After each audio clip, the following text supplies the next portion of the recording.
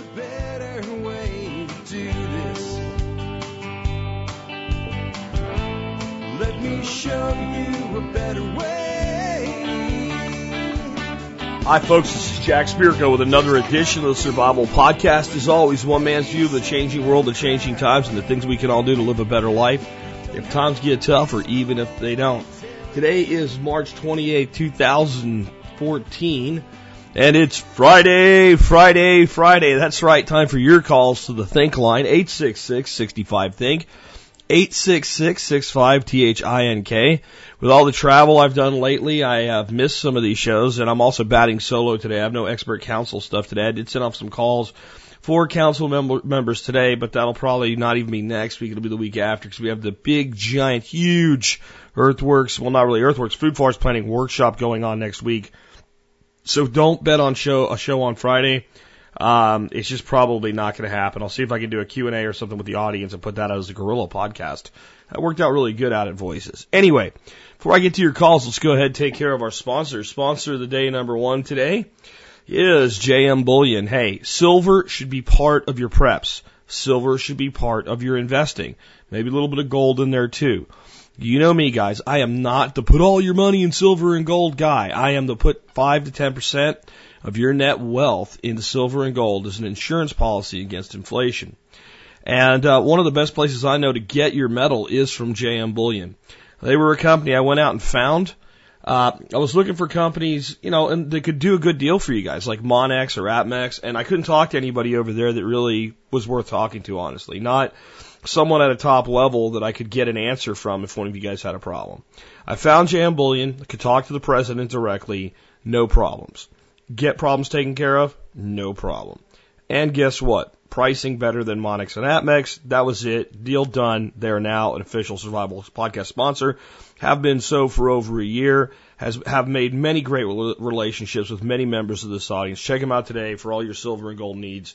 JMBullion.com. Next up today, Fortress Defense Consultants. Frank Sharp Jr., trainer extraordinaire at Fortress Defense Consultants. You got to get up to Frank. Take some training with him. Remember, there's a triangle of gun operator efficiency, and that efficiency is about three things. The weapon itself. It's got to be a good quality weapon. But you can just buy that, and you have it. Ammo. You got to have ammo, or you have an overpriced club, but you can just buy that. Training. You can buy it, but you better buy it right. You've got to put the work into it. You are the linchpin between the weapon, the ammo, and whatever needs to be done. Frank Sharp and his staff can make you a solid linchpin so that if it really comes down to it and you ever need to protect your life or the life of others, you can fall back to your highest level of training and do what needs to be done. I cannot tell you of any place you can go that you'll get better training than you will with Frank and his cadre at Fortress Defense. Next up today, our discount vendor of the day. This is a company that is a discounter in the MSB but not an official sponsor. How about TSP Gear? I mean, TSP Gear Shop, run by Kelly John Doe, who also does survival gear bags. We have great stuff, man. We've got great T-shirts. We've got coffee mugs, French press coffee mugs that let you make your own coffee. We've got some great canisters, some great tools, some great patches. There's a whole section for friends of TSP, stuff that they have. TSPgear.com is a great way to spread the message of the Survival Podcast. Get great gear at a great price. I personally think our shirts that are done on kind of a coffee design with the big ant on the back, black and white, I think that's one of the coolest looking shirts that I personally own. I have several of them. I wear them all the time. Check out tspgear.com if you never have, and if you are an MSB member, you get 10% off. Nice segue there.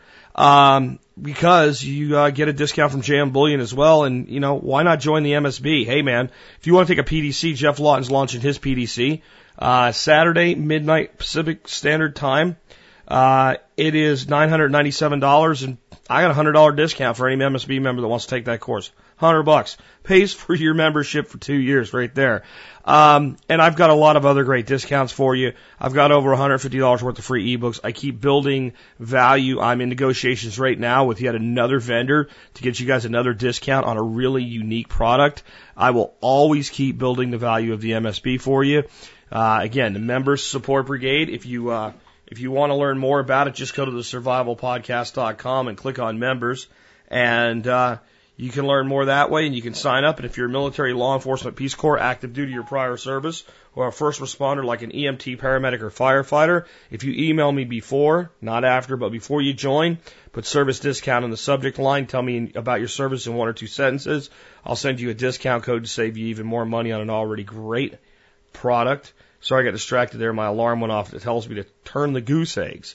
So I'm actually going to pause right now and turn goose eggs. I've got some old goose eggs in the old hoverbator incubator as we try to set up to run another run through the new high-tech one. And I don't have a turner for it yet, so I have to manually turn these things about 6 times a day. So I just did that. So this is real-life podcasting, folks. Anyway, because we do live the life we talk about here, that's for sure. With the housekeeping wrapped up, let's get into the year that is the episode. The year 1323. Our segment today by Alex Shrugged at TSP Wiki is called The Economics of Medieval Farming.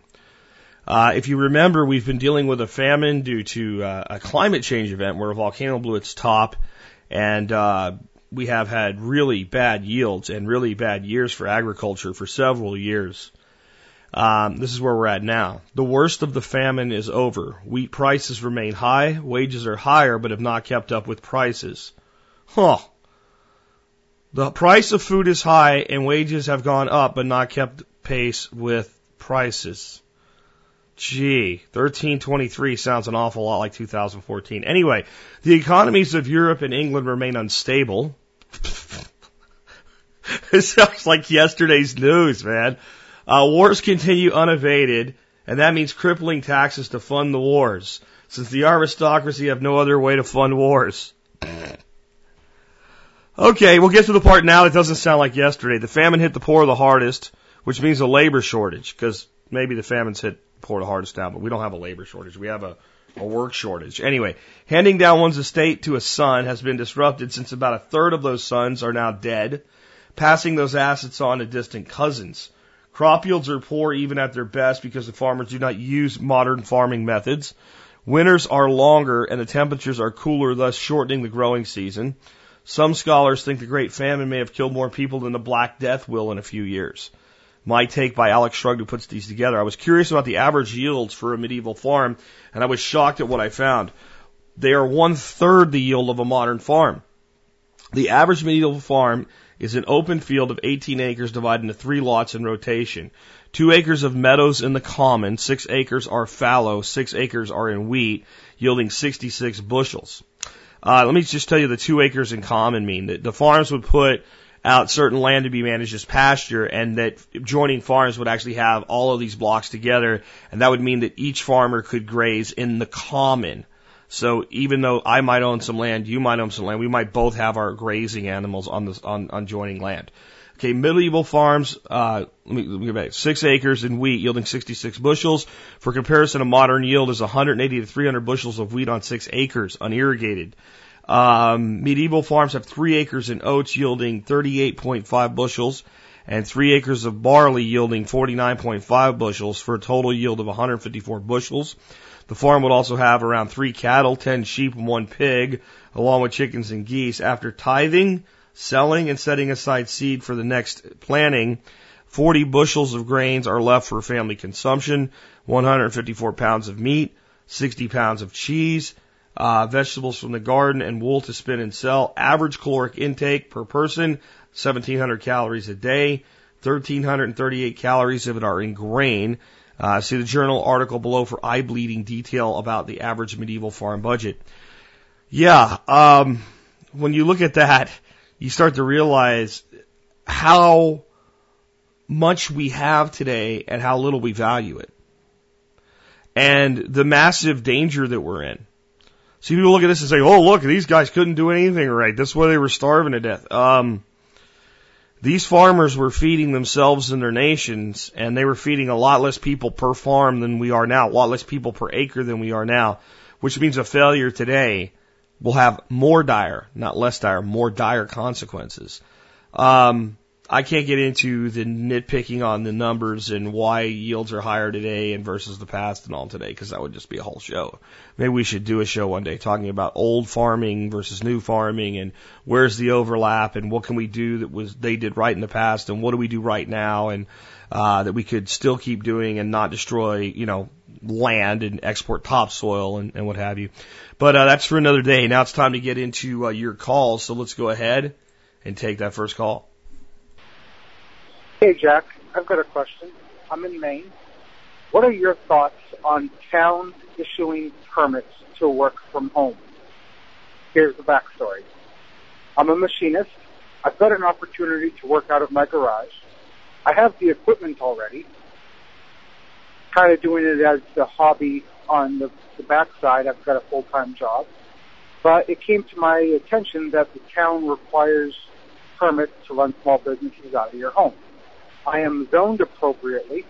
Do I give the state and the town more credibility than they deserve by getting the permit before I go full-time, or do I just say screw them and go under the radar? Hope to hear the question on the show.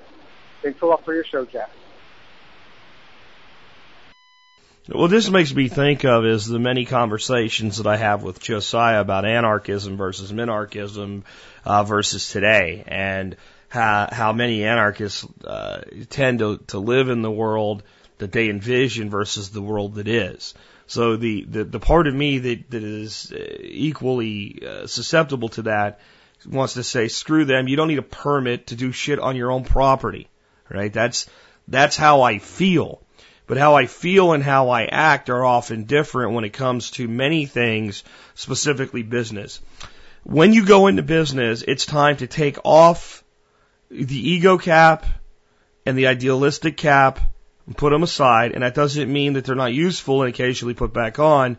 But the first cap we have to wear is the business cap that thinks about things like, for instance, fiduciary responsibilities. So a fiduciary responsibility means that if you're running a company, you have a responsibility to do what's in the best interest of the company. Now, this is often used by large corporations to justify very bad, unethical procedures. They'll say, well, we couldn't reveal that we were poisoning people because we had a fiduciary responsibility to protect the company and shareholders. No, what's best for a company long term is always to do right by the company, the customer, the supplier, etc. So you can have fiduciary responsibility and be ethical.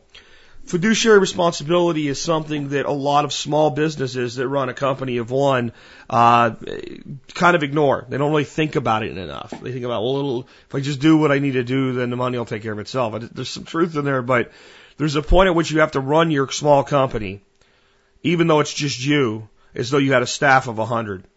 Because in the end, we all look out for ourselves, right? And that means if you're running a business and you come to depend on the income, and your family depends on the income to eat, to keep the lights on, to stay warm, to provide for them, then you don't want to take an action that puts the company at risk.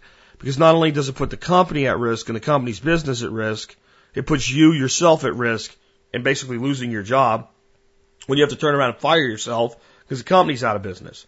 This is how you have to think. So there are situations where you might do things under the radar in violation of codes or ordinances and things like that. If you're in a position where, look, I want to do this, and there's no way to do it above board, so I'm going to take the risk. I can see where that could happen in certain situations. But I can tell you that I know of places where it's already come home to roost. For instance, this is very close and personal to me right now. My niece, who lives in Colorado, basically started babysitting for quite a few families and basically running a small home daycare service out of her house. All of the parents are happy. All of the kids are happy. Everybody's happy. She's making a fair profit. Nobody's got any problems with anybody as far as the interrelationships go. They're not causing any disturbances in the neighborhood. But some prick who needs their teeth kicked out of their mouth called the state and narked them out. And apparently where they live in Colorado, you got to have a freaking license to do this. Now, a license isn't that expensive, and it's not that hard to get, apparently, but it takes 6 to 8 months to get that license. So she's now lost an income source she's come to depend on because somebody's an ass and because the state has the ability to step on small people. It would take another 6 to 8 months for her to acquire her licensing, so that she could do this above board. And they would probably come in and say, oh, we don't think you can have more than X amount of kids here, or some bullshit that, should be between a caregiver and their kids. And I don't know when the hell you started needing a license to basically babysit, and who gets to decide what's a babysitting job and what is a freaking, daycare. And I don't know why the state has their nose in that freaking business. And whoever did this, I really would like to kick their teeth out of their mouth. That's how I feel. I mean, you gotta have your head so far up your own ass and be so miserable in your own life to do something like this that you need a beating. You absolutely need a beating to get shocked into reality. But, we live in a civilized society, and there's plenty of people whose teeth I'd like to kick in that I can't just go do. I've got to be civil and I've got to deal with it. Now, why do I tell you all this and rant a little bit? One, because I'm pissed, right? And this is, one of the places I get to vent a little bit to my people, to my audience. But it's because this same thing could happen to you. And what it sounds like, you've got the zoning. Basically, you go down and you pay Caesar his tribute. You do it above board. You get your permit. And then you move on with your life. And then you don't end up someday, somebody bitches, right? You think, and you called in and gave me some additional information. It sounds like you pretty much could be under the radar with this and not have any problems. But what if you have one customer one day, brings you some work, doesn't like what you do, and you do everything you can to make them happy? You've been completely reasonable. But basically what they want you to do to make them happy is give them a whole bunch of shit for free, because they're an asshole. Trust me, if you're in business, sooner or later you're going to do business with somebody else, and that person's going to be an asshole. So that asshole thinks to himself, you know what? When I was down there at his shop, I didn't see a permit on the wall, and he rats you out. And then the Department of Making You Sad shows up and shuts your business down, and now your business is defunct, and now the income you've come to depend on is not there. So, from a business standpoint, regardless of the way things should be, when you run a business, one of the things you have to think about is a fiduciary responsibility. And in this situation, since the permit is achievable, attainable, there's no major roadblocks to it, there's nothing that says you can't have it, and it's probably not that expensive, it would probably make sense to put it in place. Let's take another call. Hey, Jack, this is Steve from Washington. I've got 2 questions for you. One, want to do some rain collection and possibly use drip irrigation to push that water out. And I was wondering if there's any guidance you have on filtration, not really to make it drinkable, but to keep the particles out and not plug up the drip lines and stuff like that. The other question, I know it's about swales. I know it's simple, but is the swale width relative to the rainfall? See where we're at. We get about 8 inches a year, and the majority of that snow. So I'm thinking that maybe a skinnier ditch might be better for less rainfall to keep your water closer to where your trees are. But anyway, let me know what you think. Bye. Okay, 2 totally different questions, kind of cheating, but you did a good job and got them out quick, so I'll answer them both. Just kidding, guys. You can always ask 2 questions, especially if you do it like that. Is textbook how to ask a question. I know what the question is, got to the point, asked it, and now I can answer it. So let's start out with water. You probably want to do, if you're going to use drip, definitely do first flush. There's a lot of different ways to do it. The easiest way that I've seen to do it is the way Nick Bertner does it on his IBCs that he has on his house. It's so simple. You take a big piece of like 4-inch PVC pipe. On the bottom of it, you have it just a little bit up off the ground, or you have a valve coming out the side of it. You can have a thing where you can unscrew it, or you have a valve that you can open and drain it out when you need to drain it out and clean out all the muck out of it. All right? So that pipe sits vertical, and it goes all the way up to the top where the input side of your water tank is. And once you've done that, basically what's going to happen is all the water is going to go down into that pipe, and it's going to fill up. And when it gets completely full, it's going to divert over to the side and start going in your collection tank. That's the easiest first flush method I've seen. And what you can do to keep stuff that goes in there from kind of like coming back up is you can put a ball float in there.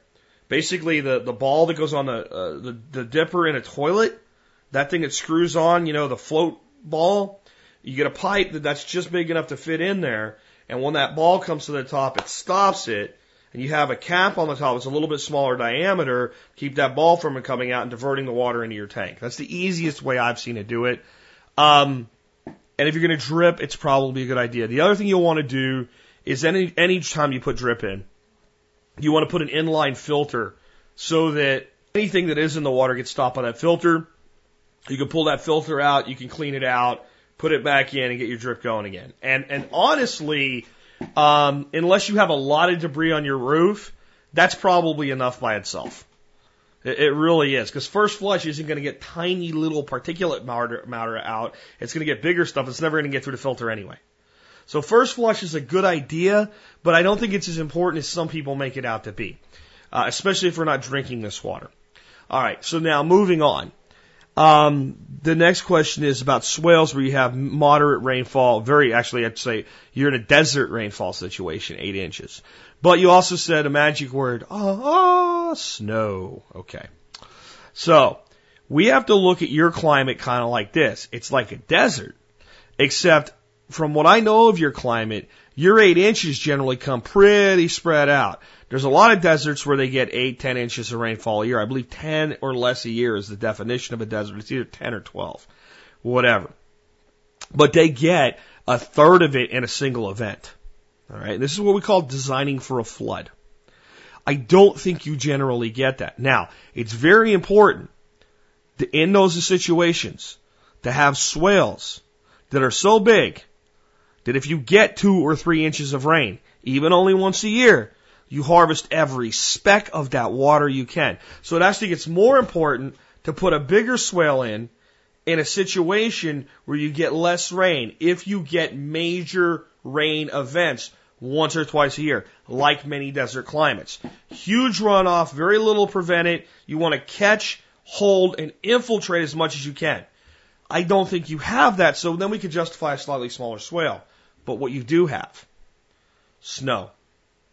And if you're in Washington and you're in the rain shadow, you probably have pretty decent elevation, and there's probably upgrade catchment.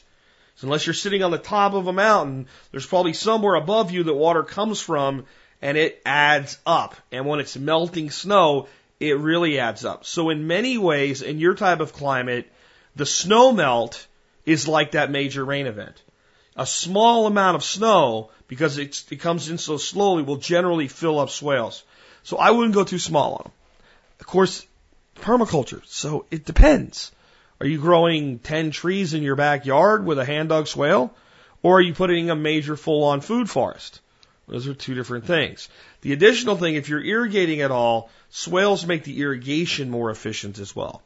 You want, over the years, to actually recharge your ground. And I would say that if you're going to be going to the point of, full-on food forestry, I would go no smaller with your swales than 6 foot wide by 1 foot deep. That'd be about the minimum if you're talking something being put in with an excavator, full-on food forest, 7-layer type thing. If you're doing backyard stuff, the truth is, with the minimal rainfall you get, if you have a swale that's too small, it's almost not worth having. If, when you get a major water event, it massively overfloods your swale, all the opportunity for infiltration is lost. So you have to balance those things out. So it's more, swaling is less about total rainfall per year and more about what are your 2 or 3 largest rain events of the year on average. If they're an inch of rainfall 3 times a year, and you can fill a 9 foot wide, 1.5 meter deep swale with that major event, that 1 inch, there's enough catchment to do it. And you can run the numbers and calculate it and determine if it's there or not. And if it's there, it makes sense to put that big swale in, even though it's infrequent rainfall, because the climax events are such that a massive infiltration can occur. So to give you some numbers, for example, I get between 24 and 26,000 gallons to fill my 3 main swales out to the side. They're not that big. 545 odd feet, 6 foot wide, a foot deep. 1 inch of rainfall fills and overflows them. 1 inch. If it's in any, reasonably short period of time, let's say 12 hours or less of duration to get an inch, they're full. Sill's overflowing. That's because I have a lot of hard roof catchment. I have a lot of upgrade catchment. I designed the system to have a lot of catchment. If I only got that once or twice a year, it would be more, not less important to catch as much as I can, if that makes sense. Because over 5 to 7 years is where you really begin to recharge the landscape. So you got to think in that 5 to 7 year time frame, not that one rain event. But you do have to build your capacity based on your major rain events, not on your typical rain events or your annual precipitation. And again, I think you have a big opportunity in that snow melt. Let's take another call. Hey, Jack, this is Jeff from Northwest Ohio. Hey, they say there is no place for politics in permaculture, but I do believe there is a place for permaculture and libertarians in government and politics. But I believe it's at the local level. Small towns, counties, townships, etc. We know most politicians are deceitful, narcissistic jerks, and honest folks don't have the stomach for this type of politics. I do believe it's important that TSP-type people get involved in leadership positions at local levels, whether it be a president or board member of the kids' sports team, being on the board of a township or county, or being involved in their small town government. It takes practice to develop skills to debate, to persuade people, to have people see another person's view or option. Jack, look at the skills you have developed through your time spent on the air, time researching topics, questions to make your show and your agenda. Think about every time the society that has collapsed or is crumbling. What has taken place? What has filled the vacuum? What do we want as permaculturalists, libertarians, when this is happening? Do we want any say? Should we have any voice? Do we want to be run over by thugs, gangs, or the rich elite when things go south? Love the show with John Bush, but somehow we need to become more organized for our own benefit. The average Joe gets walked down around the world, and we really do a crappy job of looking out for ourselves. Hey, Jack, love your show. Keep up the good work.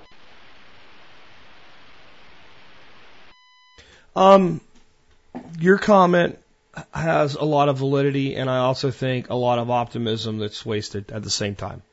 Let's talk about this. You talked about being on a board of a kid's sports team. You know what? Let me tell you how that works. A kid's sports team doesn't need a board. It doesn't need anything. It doesn't need any policing. We know how baseball's played. There's rules for baseball. You need an umpire, you need coaches, you need kids, and you need equipment, and that's it. And if there's any kind of money necessary that needs to be looked over, yeah, there could be a small board for that, but Jesus. I mean, if we need government to run a baseball team, we got a frickin' problem. All right, and that gets to my other point. I agree with you that if you're going to be politically active, and you're going to try to make a difference, that working at small layers is better. That working in a county, a city, and town council is probably the place to go. But I think this brings up an interesting thing. The belief is that big government is bad and small government is good. But I have seen more atrocities committed on small people by small government than big government. And what it makes me start to realize is not only can a government, if you're going to have a government, can a government be too big? You can also have a government that's too small. And we really need to think hard about the establishment of a government when we get down to the size of a group, town, organization that doesn't actually require one. And if you want proof, I can give it to you in 3 letters. H-O-A. I have seen more harm done to more good people who have done nothing wrong in daily lives by HOAs than the federal government or the state government of any state. The HOA is one of the most atrocious forms of government known to man. And I don't think people know that. I think that any time that you talk to somebody and they're talking about forming an HOA or moving into a place with an HOA, ask them if they think they need more government in their life. Do you feel the need for more government in your life? I think that we should have to. HOAs are governments. They're governments. And they're completely not necessary. And please don't write me and tell me why you need one because some guy has a trailer if you don't, or some stupid crap like that, because I don't care if a guy has a trailer on his own property. If you don't want to live where people own trailers or park their cars in their driveway or have front yard gardens, don't move to a neighborhood where people do that. And maybe you have a problem mentally if that's really a problem for you. I don't know. But this is how I feel about it. The worst crimes by governments are committed at the highest level and the lowest level of government, the biggest and the smallest. It's generally the case in most places, not all, but in most places that I've seen, the government gives you the least amount of shit in your life is the county government. It seems to be about a size where, unless you're in a major market like Los Angeles County or something like that, where there's a huge county seat and lots of funding for county activities, the counties are usually where they kind of get out to the point of, we don't have time to screw with you about everything in your life. So we're only going to focus on the things that we have to do to maintain a decent, well-ordered and run society where people can feel safe and decent. And it makes me wonder, would we be better off, not just in a minarchist state or a stateless society, which is, I think, a better way to talk about anarchism, is a stateless society because a society has order, and anarchism conjures up disorder. But would we be better off if governments were restricted to county-sized governments? Or at least county, state, and federal. We didn't have town ordinances and city ordinances and frickin' HOAs and governing bodies running baseball teams, for God's sakes. Do we really need this much government in our life? Again, I'm not saying not to be active, but I'll tell you the honest truth. I don't have the patience or the time to convince somebody that I deserve my liberty. Which when you insinuate maybe the way I get your call, and I'm not mad at you, it's been a tough week, guys, so I'm a little agitated, so don't take anything personal. But it seems to insinuate that maybe it would be a good idea for a person like me to get involved in my local government. And I'll tell you where I'm at with this. My threshold for what liberties I will permit the state, capital or lowercase, or any other governing body to interfere with are about at their limit. This is about it. And I'm not at the point anymore of trying to convince anybody at all that I deserve my freaking liberty. Period. I'm at the point of I have made an assertion that I have my liberty. And if you want it, I'm not going to convince you that I should be able to keep it. You're going to have to come take it away from me. And I'm getting to a point where I'm starting to see other people feel this way. And the busybody blue hairs in these HOAs should wake up to this. And the governments of the state and the state should wake up to this. Because let me tell you what I'm starting to feel in the general population of this country, specifically everybody not sucking on the tit of government. Tolerance is at about its limit. I think it's time, instead of let's go talk about it, let's convince people to explain to the people in power how it actually works. You don't let us. We let you. You did not create us. We created you. We do not owe you. You owe us.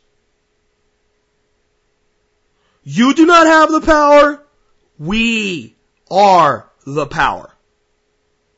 And I am not about to waste even 1 second of my time as a politician trying to tell another politician, whether it's down at the level of an HOA or up at the level of federal government, why I or anyone else should retain the freedom that they were frickin' born with. It's about time that we just started to assert our freedom and dare anybody to interfere with it. I'm not saying be stupid about this. I'm not saying go up and set up a chicken farm in the middle of an HOA.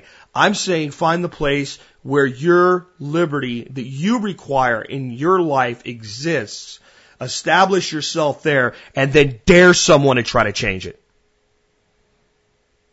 dare someone to try to change it.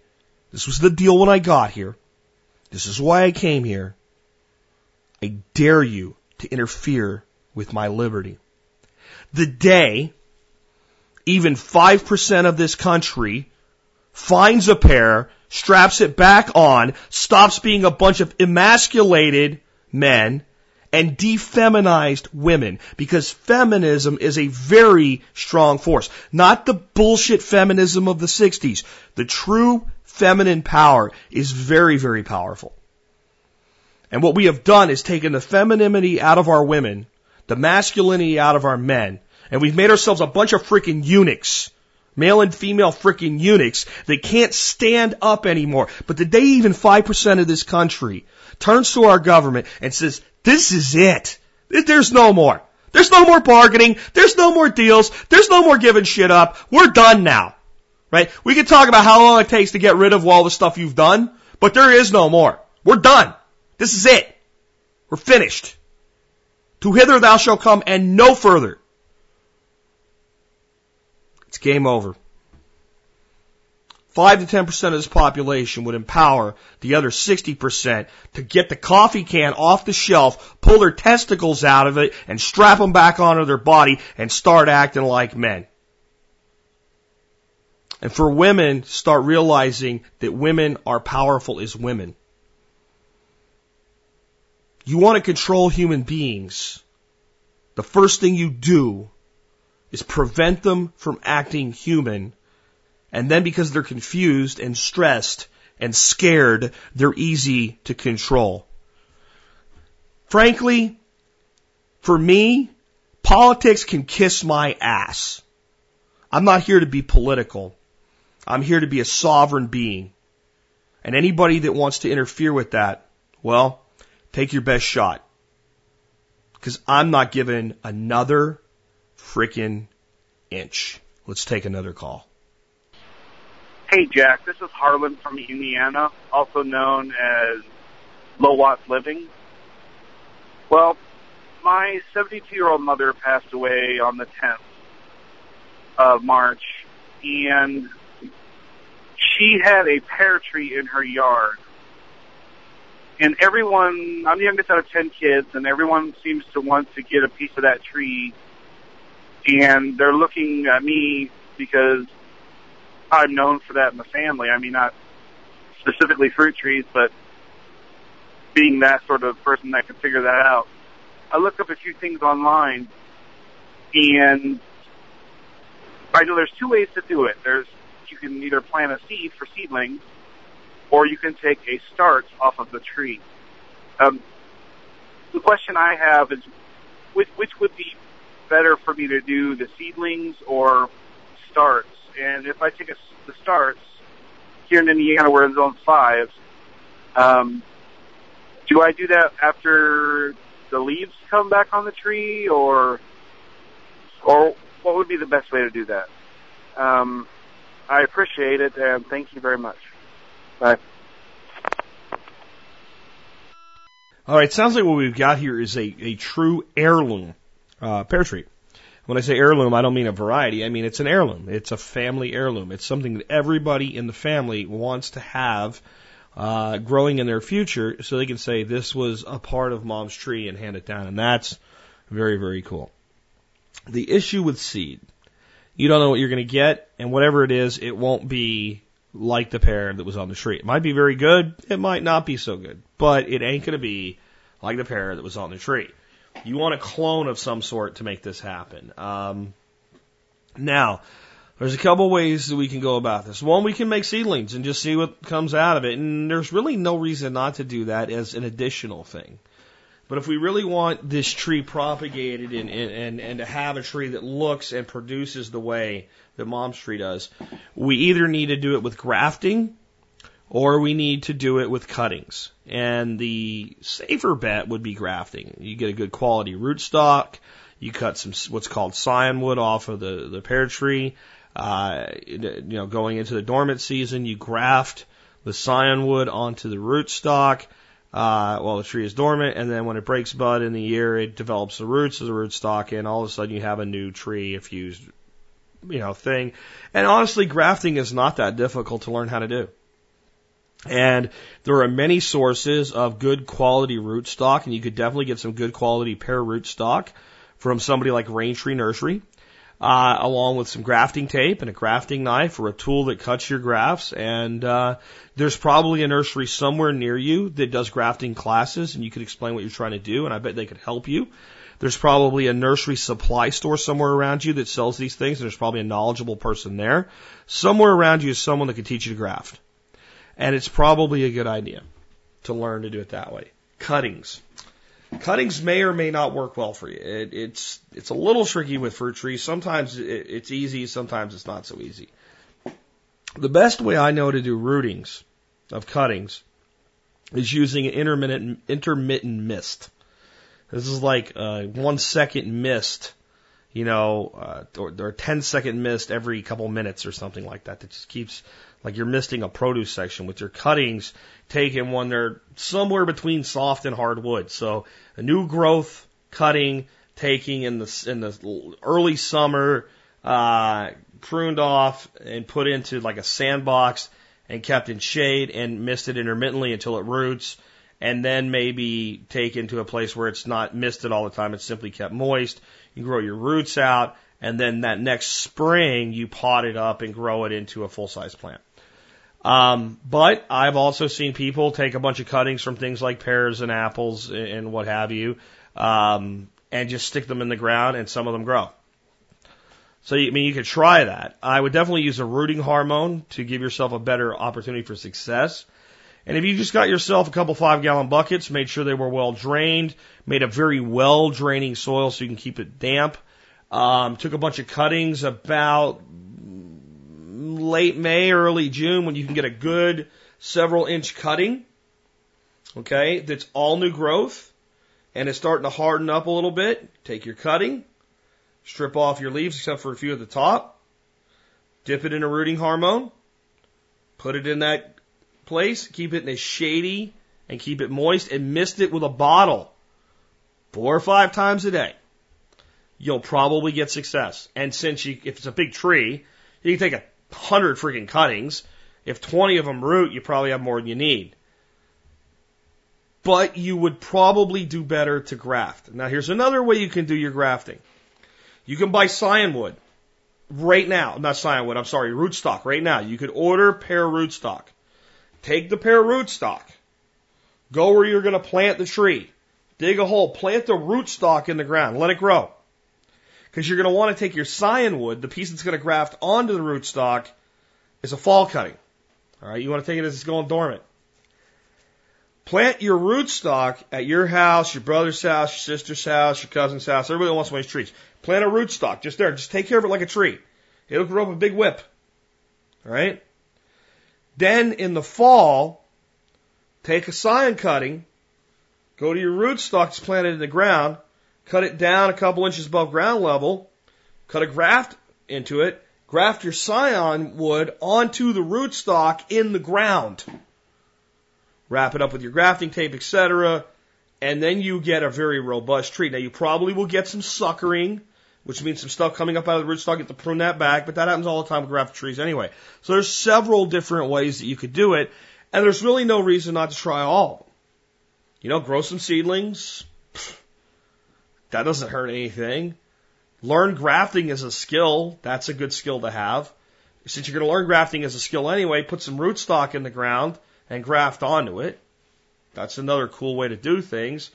And why not try taking some cuttings? It doesn't take that much effort.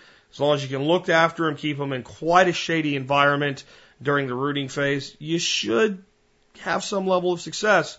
And then you'll learn all of those skills and preserve something that's been in your family probably a long time. Let's take another call. Hi, Jack. It's a man here from the forum and from the UK.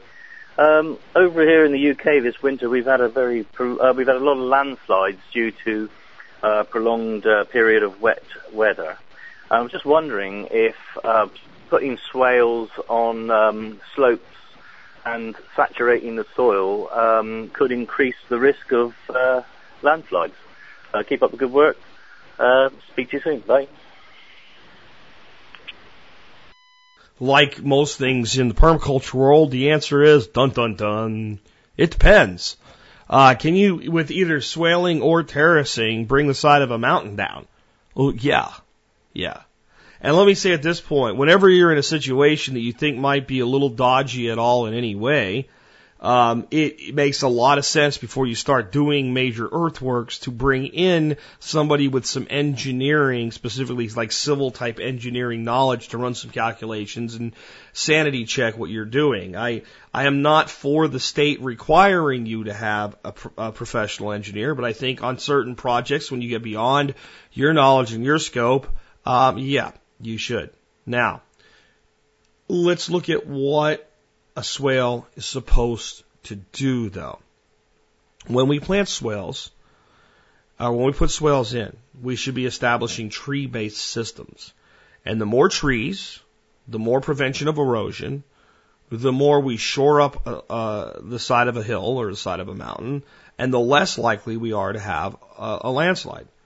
Once it's established, though, so it takes some time for this to work. So that's why, again, you gotta have some sanity check. What usually causes mudslides and landslides are eroded hillsides that don't have a lot of root structure to hold things together, and then everything just gives way. Swales generally stop, not cause erosion. Okay, so they stop erosion. But yes, if you took a really steep hill in really weak soil conditions, but yet soil that's quite able to hold back moisture and get quite muddy, high clay contents, but not high enough clay to be sticky, just high enough to be able to hold water significantly. And you could do this with terrace as well. You could bring down the side of the hill. So it has a lot to do with how steep the hill is, how deep the soil is, what the soil type is, etc. Now, let me say what's not going to happen. You are not going to, let's say in your backyard of an acre or so or less, go in, hand dig some swales that are a couple feet wide, build you some berms, put in some trees, do some good plantings, and create a landslide. That's just not likely to happen. If you get a landslide in those conditions, that means you were going to get one anyway. And in a lot of places that you would see a swale maybe end up in a landslide, you might be in the same position. But again, I would say on anything major, on anything with significant slope, where you're going to be holding back significant amounts of water, that you should get some sanity check from someone to do some calculations based on your average heaviest rainfall and your 100-year flood event. And if you're ever not sure, get some help. And after you get some help, if they say, well, it should handle it, make your sill bigger than you will need. Put an emergency sill and a secondary emergency sill and a stand-up pipe and put in multiple redundancies to prevent catastrophic failures. And you should be able to work in most environments then without a problem. Let's take another call. Hey, Jack, this is Scrappy Coco on the forums. Hey, I had a question for you. Some of my favorite podcasts by you are the financial ones, and I was recently driving and I just had a question pop into my head that I thought I might call in. I was watching one of Stefan Molyneux's videos on YouTube, and after I heard you recommend him, and you were right, he's a really, really bright guy, and he was talking about kind of QE infinity recently. This is a week ago. And he was saying something to the effect that the Federal Reserve is currently printing a lot of money and then sending it out to the banks and then paying the banks interest on all the money, the reserve currency or the reserve cash the banks hold, which in English would mean that they're paying the banks to not loan out money to give to people, right? And in doing so, they are keeping a lot of the inflation that we should be seeing, or hyperinflation, down. And I was wondering to myself, what's the purpose of printing out all that money? I mean, we've been told that it's going to be printed so that they could stimulate the economy, right? But it's not being given out. So to me, I guess I just don't see any upsides to printing it. And the downside I see is that inevitably you're going to create inflation. So could you maybe fill me in on that point or just elaborate on it? Thanks, Jack. Thanks for everything you do. And by the way, I'd love to see Stefan Molyneux on your podcast. Maybe talk about anarchy, minarchy, and what you guys think. Thanks. Well, this is really, really complicated. I'm going to try to give a good 7-8 minute answer here. And I'm going to tell you that I did a video series 2 years ago, I guess, or a year ago, I guess. Whenever the hell this whole QE infinity thing started, they called it QE3. And the video series was called Why QE3 Will Work. And I took a lot of flack for it. But as we look back now, we can see that not only did it worked exactly the way that I said it would work, and they've done exactly the things that I said they would be doing. So if you want to get the college professor level economics answer, except that instead of being a college professor bullshit answer, it's the real answer about what's really going on. It's 2 videos of about 10 minutes each, and then a video of about 30 minutes. So I think overall it's about 40 minutes on it, and I'll put a link to that video series so you can watch that today if you want to get more than I'm going to tell you now. Well, let's take this first off, and don't worry about economic theory. Let's not worry about velocity and expansion of the monetary supply.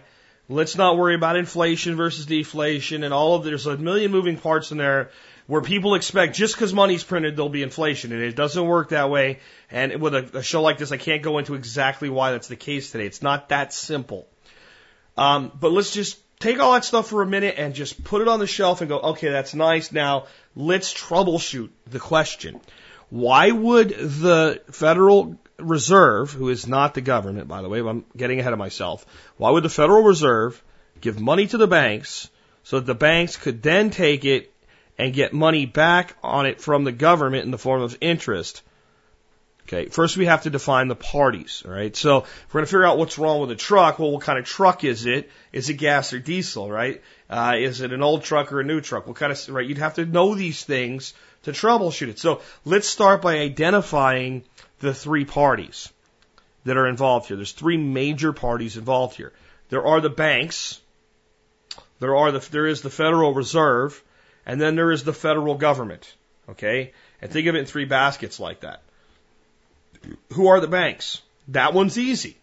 They're the banks. All the people that you go to borrow money, to put money in and have it held in an account, write checks against your account, have savings accounts. You can set up an IRA, the banks, right? But the big banks, really, Morgan, Chase, right? Wells Fargo, Bank of America, the banks. We understand that. They're the banks. That was easy. The federal government. When it comes to money, who are we talking about when we talk about the federal government? We're talking about the Department of the Treasury. The Department of the Treasury is basically the people that are the government's internal bank. They issue bonds and that's where the interest comes from, by the way, that the banks are collecting. But they create bonds, they manage the currency, they don't manage the currency, they manage the government's money inside the government's basket. And they say, this is how much money we have, and this is how much money we're going to spend, and this is where our shortfalls are, and here we'll issue a bond, and the Chinese will buy it, or an old lady will buy it, or whatever, and that'll raise more money, and they do that. And that's their function. And they are a government agency made up of government employees. Treasury Department. All right? Then there is the Federal Reserve, which sounds like the government, but it's not the government. It is a private organization with government oversight, a quasi-fascist group that actually controls the currency. How much money goes in, how much money comes out, the contraction and expansion of the M3 money supply. That is all the money that exists. Who are they? Well, you just said they're a private organization. No, who are they? Where do the people that make up the Federal Reserve come from? And the answer is, they are the banks. The banks have board members on the Fed. And they have their own individual feds. Or they have their own individual branches of the Fed, like the New York branch of the Fed, Dallas branch of the Fed, etc. Okay? So basically, when you say the Federal Reserve is giving money to the banks, the question starts out with, well, Party A gave Party B money. But what you're actually saying is Party A gave Party A money. You get that? The banks are giving, when the Federal Reserve is quote unquote giving money to the banks, they're giving themselves money. So why would you give yourself money only to collect interest on it? Because it's in your best interest to do so. So the banks are acting in their own self-interest. That's the simple answer. Because they can have an excuse to do it, and they can enrich themselves. Now, the other side of this, though, is we have to comprehend what printing money means. What we usually, so this is troubleshooting to understand this all, right? So to understand why they're printing money, you have to say, wait a minute, how are they printing money? Now, one way that a bank can print money is that it's simple, or one way that the Federal Reserve can print money is it can just stuff money into the banks. It can just say, here's some money. Direct printing, direct quantitative easing. We're just going to issue new money. We're going to give it to the bank at a 0% interest loan. That means the bank has to pay it back, but they have no interest on it. So they can pretty much do whatever they want with it, increase the reserve capacity. That's not what they're doing. Another way that they can do it is they can say, oh, Bank of America, you're holding U.S. government bonds, $1 billion worth.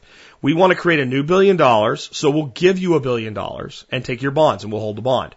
The way that prints money is that they don't actually take money out of a cash drawer. They actually create it with a journal entry. So they say deposit to Bank of America $1 billion, and then the Federal Reserve, which is also made up of a member of Bank of America, takes the $1 billion bond. The government now owns the Federal Reserve, the money. Federal Reserve gets the $1 billion. The U.S. gets the profit back through the Department of Treasury, which is the interest.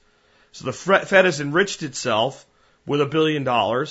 Bank of America can now take the $1 billion the Fed gave it and loan it out or go buy another bond with it or do whatever they want to with it. To Bank of America, it doesn't really matter. It's no big deal at all. They don't really care. Because if they wanted the bonds, they just can buy new bonds with it, and it's a shell game. Right? Now that the murky water starts to clear a little bit, and you can see the sharks cruising around, you start to understand what's going on. But we still haven't defined how are the banks, quote unquote, printing money in this environment. They're not buying bonds. They're buying mortgaged-backed securities. They're buying from the banks securities that the banks consider toxic, high risk. We don't want these on our books. They could go sour. And they're getting to the point now where the bad isn't even that bad anymore, right? Because they bought up a bunch of the bad. But man, they got rid of a lot of stinky, bad mortgage-backed security. So, I'm Bank of America. I'm JP Morgan Chase. I'm whoever. And I have people on this magical little board called the Federal Reserve that will come bring me new clean money to take away my bad, icky, toxic money-backed stuff. Why would I want that? I'll take the clean money, please, and you can have the shitty money. Now, the Federal Reserve puts it on their balance sheet. If they collect it, they get to keep it. If they don't collect it, technically, they lose. But they don't really lose because they didn't tender anything for it. They expanded the monetary supply. You get it? Okay. Now this strengthens the banks up. The banks now appear to have survived the storm, and it restores confidence in the United States economy, and they have all this money, and you expect them to loan it out. The thing is, there's so many people out there that can't get a loan now because they already lost a house. Who are they going to loan the money to? You can't go get a mortgage today if you just defaulted yesterday on your last mortgage. There's about 8 to 9 million people in our population that were fair game for making loans to in 2008 that are still not going to get a loan today. So the number of people qualifying for a loan is down. The number of people buying houses is generally down, even though it's starting to recover at this point. So there's less people to loan to, and the banks have new money. The icky loans are gone. They've kept their best loans on the books. And what are they going to do with this money? Are they going to sit there and look at it? They're going to loan it to somebody. So who are they going to turn to? Who's the third party here? Department of Treasury. So they turn to the Department of Treasury and they say, we have these big cash reserves now, and they buy bonds. And that inflates the monetary supply at the top. And all they're doing is holding the money and collecting some interest. So that's it. That's why they would do it, because it's in their own self-interest to do it. They get free money that's equivalent to the value of the bad money that they have, the risky money, and they get the risk to go away, and they turn around and give it to the government who needs to turn over the debt badly. So the Fed is in effect printing money through the purchase of risky mortgage-backed securities that the banks were holding. So the risk is now transferred from the bank to the Fed, who has no real risk because they always could just create more money to cover their own problems. The government gets to turn over the Treasury debt because there's billions flowing in from the banks. The Fed gets to say, we're not really printing money. We're just buying an asset on behalf of the American people. And we all lose. Because they're enriching themselves. So, where's the inflation? I'm at 11 minutes. The inflation is there, but it's held in check because the loans aren't being made. And the loans aren't being made because the people that are worthy of a loan, that are worthy of the risk of a loan, are not there with which to make the loans. So the velocity of the money is held back. If you want to know more, tune into it. But just next time you end up with a problem like this, try using the method I just taught you. Start by defining who, what, and where is going on in the situation. And I think a lot of times you'll figure these things out for yourself. They're not that complicated. It's just that we make assumptions that we've been trained to make that are untrue. The Federal Reserve is the government. That's the first incorrect assumption. But the next incorrect assumption is that the Federal Reserve is different than the banks. The Federal Reserve is just a bunch of people that are the banks. It's like asking, why would a club made up of a bunch of auto dealership owners, so you have Auto Dealership Owners Club of Dallas, if that club had unlimited assets, why would it turn around and go buy all of the shitty cars on the lots that aren't selling and get them off the books and infuse capital into the hands of all of the dealerships when the club is made up of the people that own the dealerships? Now, that can't happen with cars because where would they get the money? But what if you had an Auto Dealers Club of Dallas and they had a money printing machine that they could buy their shitty cars with and put them inside their club and sell them off at anything they can get for them later and make room on the lot and infuse money into the hands of the dealerships to bring in new inventory? Why would they do it? Well, because it's in their best interest to do so, and because, well, wouldn't that be nice if we could all do things like that? So there's your answer. Let's take another call. Hey, Jack. This is Nick from Illinois. As I'm looking into my backyard this winter that never ends, I'm thinking about getting some designs into my backyard. I also start to get the flavor for hitting some golf balls this year. So I thought I'd throw out a question that I think may be interesting and really stretch your understanding of permaculture design. I was wondering how permaculture could relate to the design of golf courses. I'm going to ask you if it's possible, and I know you're going to say yes, but I thought I'd throw that out there. It might be a real interesting, large-scale way with all the different monocultures going on, but it's a pretty interesting idea to roll into a tee box and pick an apple tree, and they're heading down the fairway or in the rough, grabbing some grapes or something else. But just thought I'd throw that out there, see what you had to say. I thought it'd be an interesting discussion. Thanks so much, and keep up the great work. Really appreciate you out here. Have a great day. Well, could I design a golf course and have it be permaculture, at least wrapped in permaculture? The answer is yes. Would it fly in the modern world of golf? Probably not. I have to say I'd be much more excited about doing a permaculture golf course for a disc golf, frisbee golf type golf situation than golf as we think of it.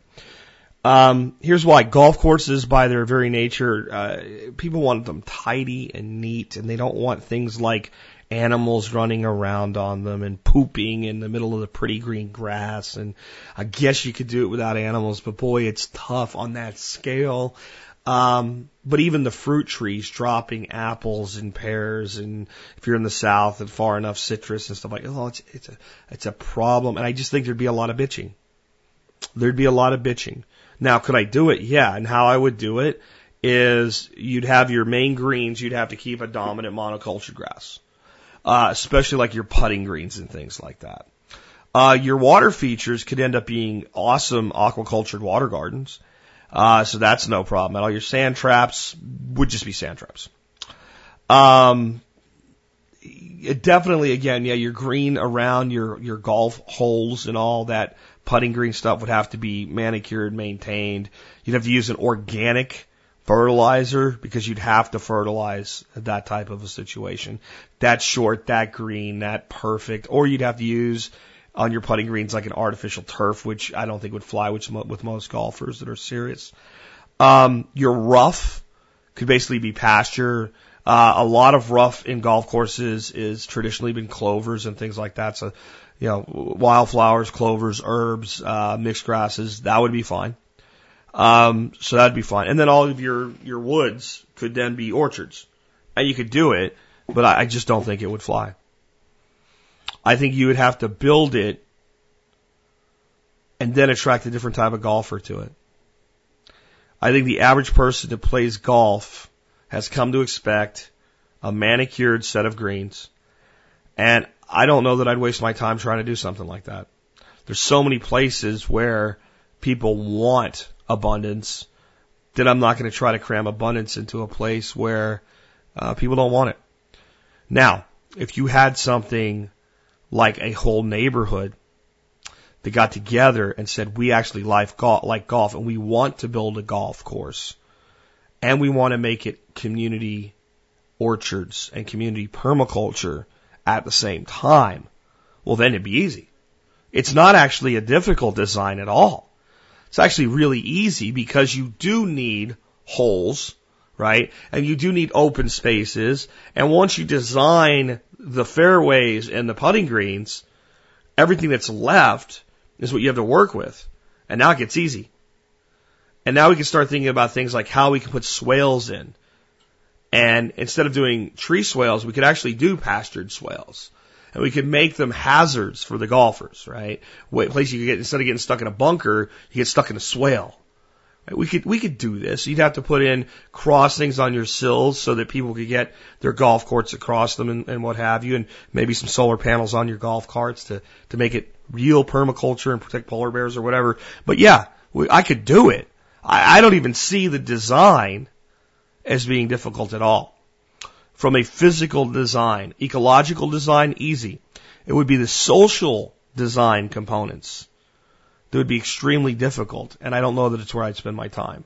Interesting question, though. Let's take another one. Hey, Jack. This is Bob Colley from Eastern Pennsylvania. I'm in the Lehigh Valley in Zone 6, and I have a question about some of my plants.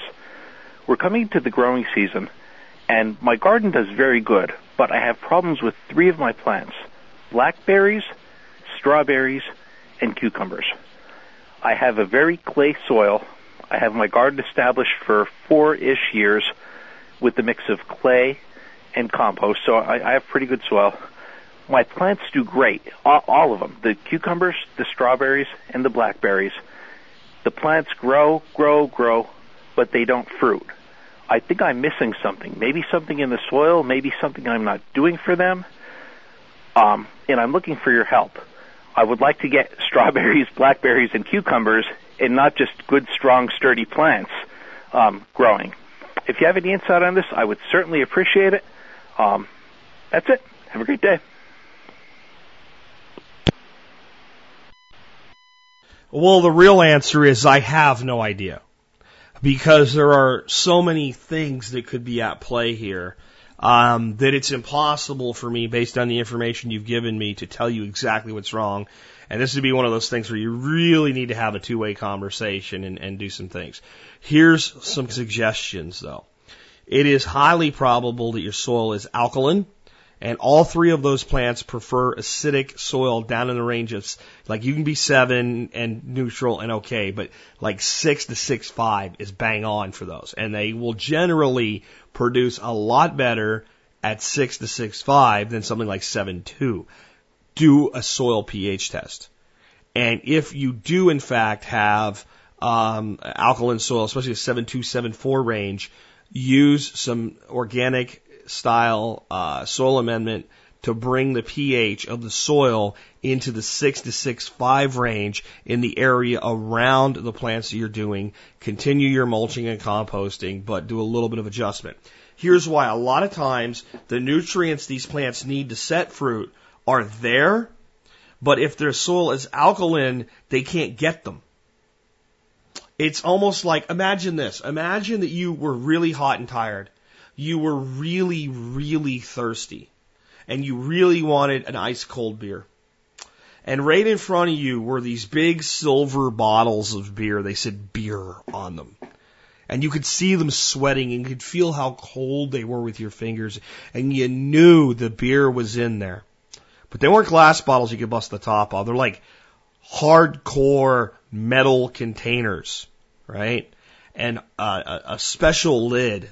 And you need to get the lid off to get the beer out. You can smash it on rocks, you can beat on it, you can kick it. It's indestructible. All you'll do is pressurize the beer, and if you did get it open, it'll go psst.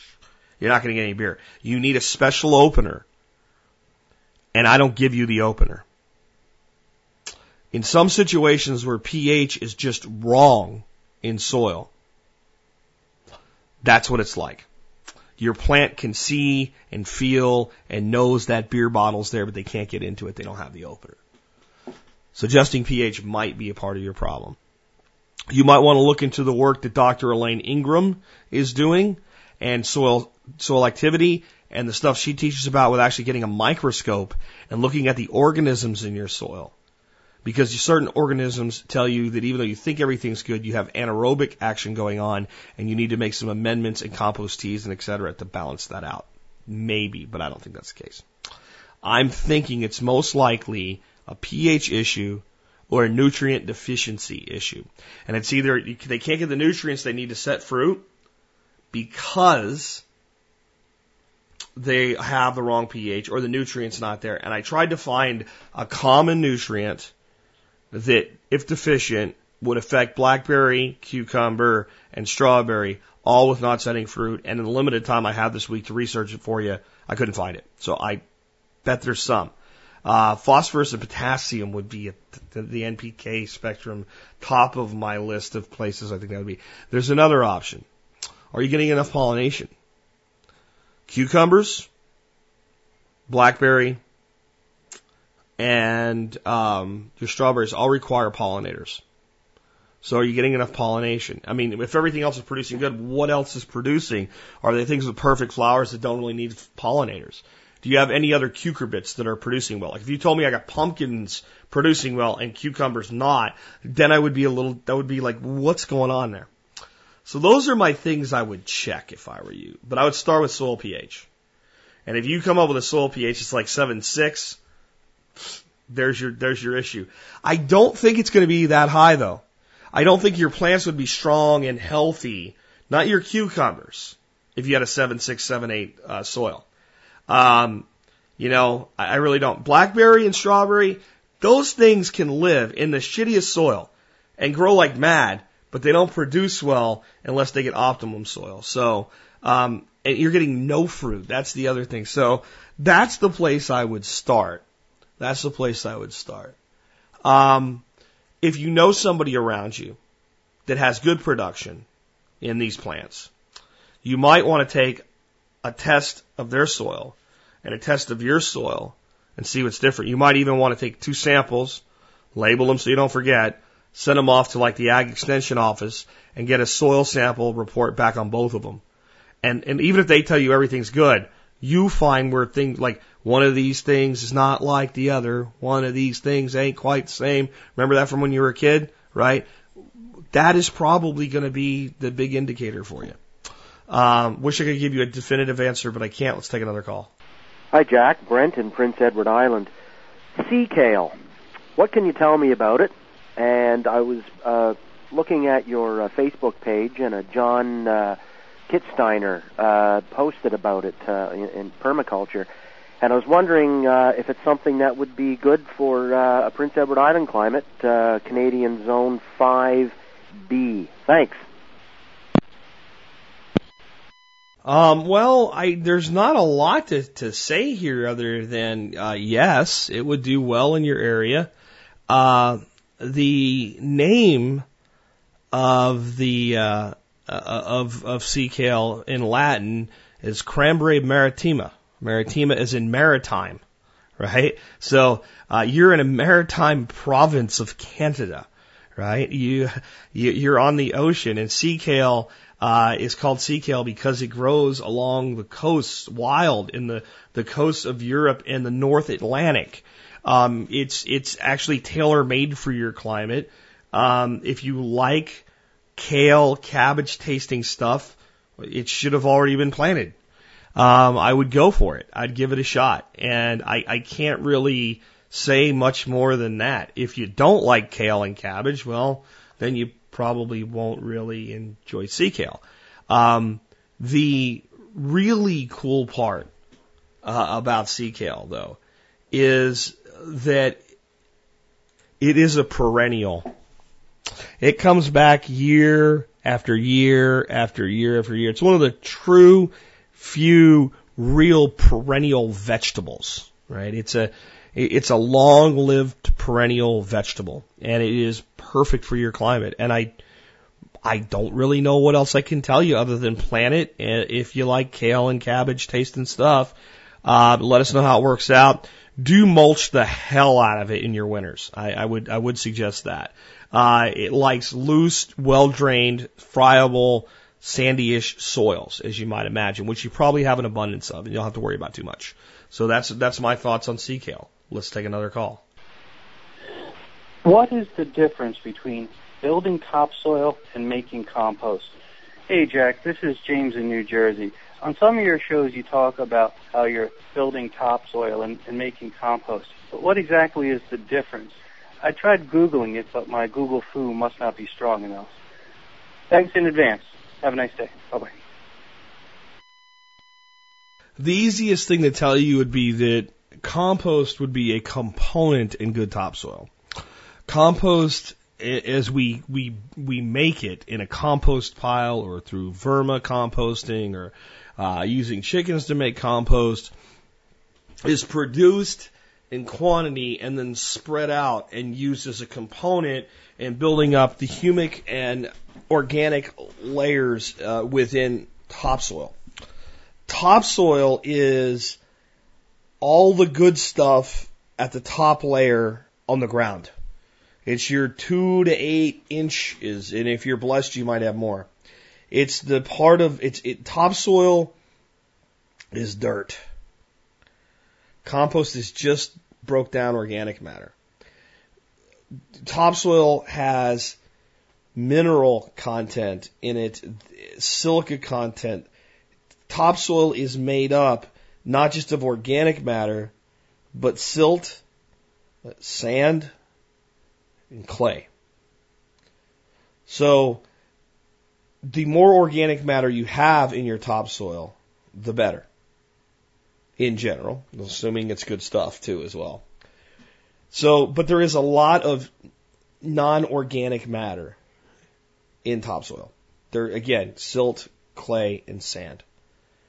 And that's really it. So when you're making compost, you're combining large amounts of organic matter and putting it through a process to break down and become this black, loamy humus that you're going to mix in or put on top of your topsoil. And even though you don't mix it in, thousands of little critters mix it in, and it starts to create a soil structure. If you go into a forest, The forest does its own composting, and then the compost gets incorporated into the soil. Huge amount of leaf litter forms. You start pulling that leaf litter back, and at the very point that the leaves meet the soil, you'll find this rich, dark, almost black, fluffy stuff that's natural compost. And as you keep going, you get a crumb structure in a good soil. And now you're down into the topsoil. If you keep going, eventually you'll get into a place where there's a clear layer and there's a difference in the soil, and you go into a subsoil. The subsoil is very deficient in organic matter. It's not got a lot of oxygen going in it. It's just a mineral base. And then you can go down from there and eventually end up into Mother Earth bedrock. So when you're building topsoil in an environment, that's where you're putting out compost, you're grazing animals, you're chopping and dropping, you're accelerating the natural cycle that formed the topsoil in the first place. The difference is kind of like a way to think about it would be, what's the difference between gravel and concrete? Gravel is one of the ingredients in concrete. You got cement, you got sand, you got gravel, you mix them together, you get concrete, right? So topsoil can use compost as one of its ingredients to increase its humic level and its organic matter level. So that's it. Again, the big difference in building one versus the other is composting generally is more of a process involving all organic matter, and it's being done in an area, a compost heap or something like that, and then it's used as a soil amendment or a fertilizer or to give life to a dead lawn with a compost tea or something like that, where topsoil development is about putting large amounts of organic matter down. It's about, and it doesn't matter how it gets there, whether it's going out and picking up bags of leaves on corners that neighbors bag up for you, or whether it is letting your grass grow and then cutting it with a mulching mower and not bagging it up and taking it away and leaving it to go to the ground. Or it's about letting the grass grow really tall and grazing it with birds or ruminants, putting them through it, letting them take it down, letting them transfer it into manure. These are accelerated means by which we can grow topsoil. And we can't grow topsoil as fast as we can make compost. We can't. But we can't make compost at a quantity to cover, the broad acre, so to speak. I mean, if you start doing calculations, let me just kind of break it down for you in a way where you can kind of understand where the limitations of compost fall off at. So I have 3 acres, for instance, and I want to build the soil on the entire 3 acres. And I just don't want to increase the depth of the topsoil, but the soil is there. I want to make it healthier. I want to improve it. Well, all of the things I talked about, like bringing in large amounts of organic matter, chopping and dropping, grazing, all of those things can do that. And you can think about the size of a 3-acre property and, even some areas where you might crop it and then just chop the crops to the ground, and you can get your head around it. This can be done. The entire ecosystem can be improved on something that size. Well, what if I said, you know what, the hell with it, I just want to put 2 inches of compost down. Just 2 inches deep. And yeah, man, that would blow this place up, that much compost. 2 inches deep, all the way around it, assuming I stopped the erosion I have in the west pasture so I didn't just waste it. But do you want to know roughly how much compost I would need to be able to do that? About 630 cubic yards. It's actually a little more, but it's rounded off. 630 cubic yards.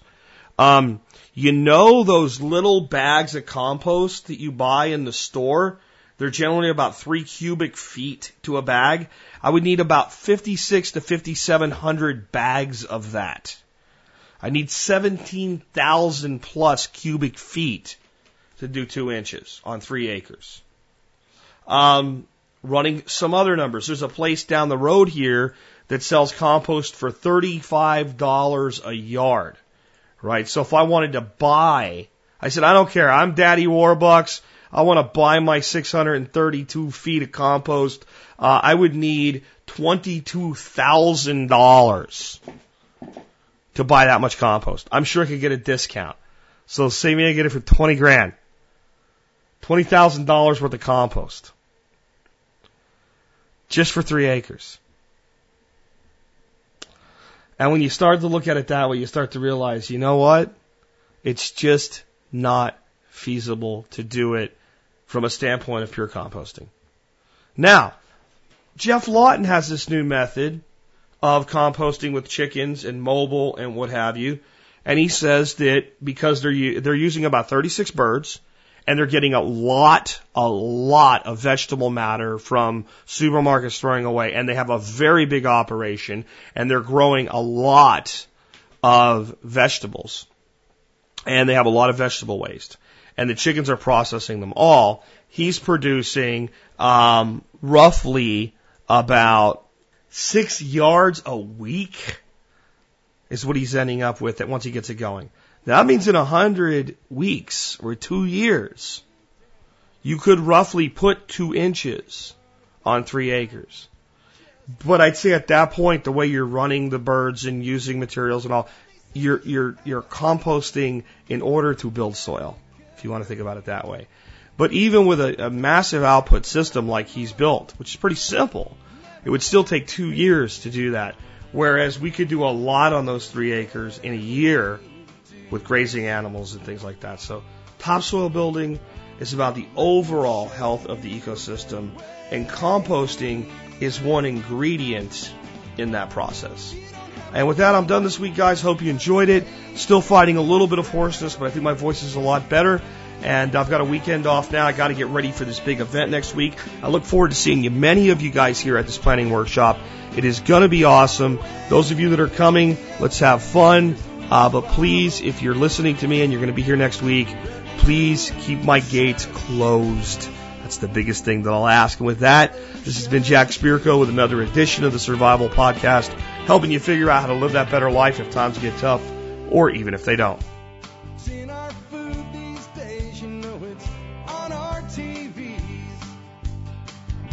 Sometimes we forget we are what we eat.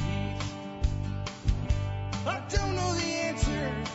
It's like there's nothing I can do. It's the price we pay, I guess, and we follow all the rules. There's a better way to do this. Let me show you a better way. You don't have to be another face in the crowd. You don't have to live the way they tell you to.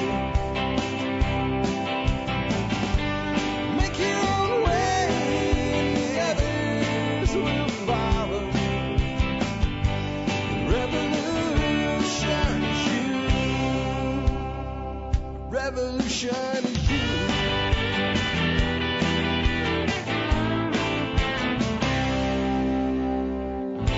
Someday we'll realize our children just can't pay.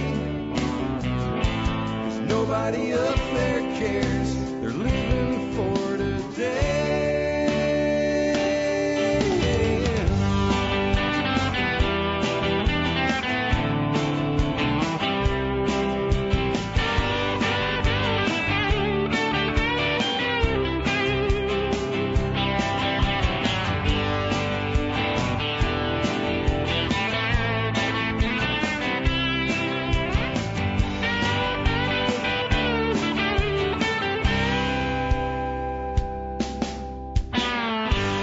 You don't have to be another face in the crowd. Don't have to live the way they tell you to. Make your own way and the others will follow. The revolution is you. The revolution is you.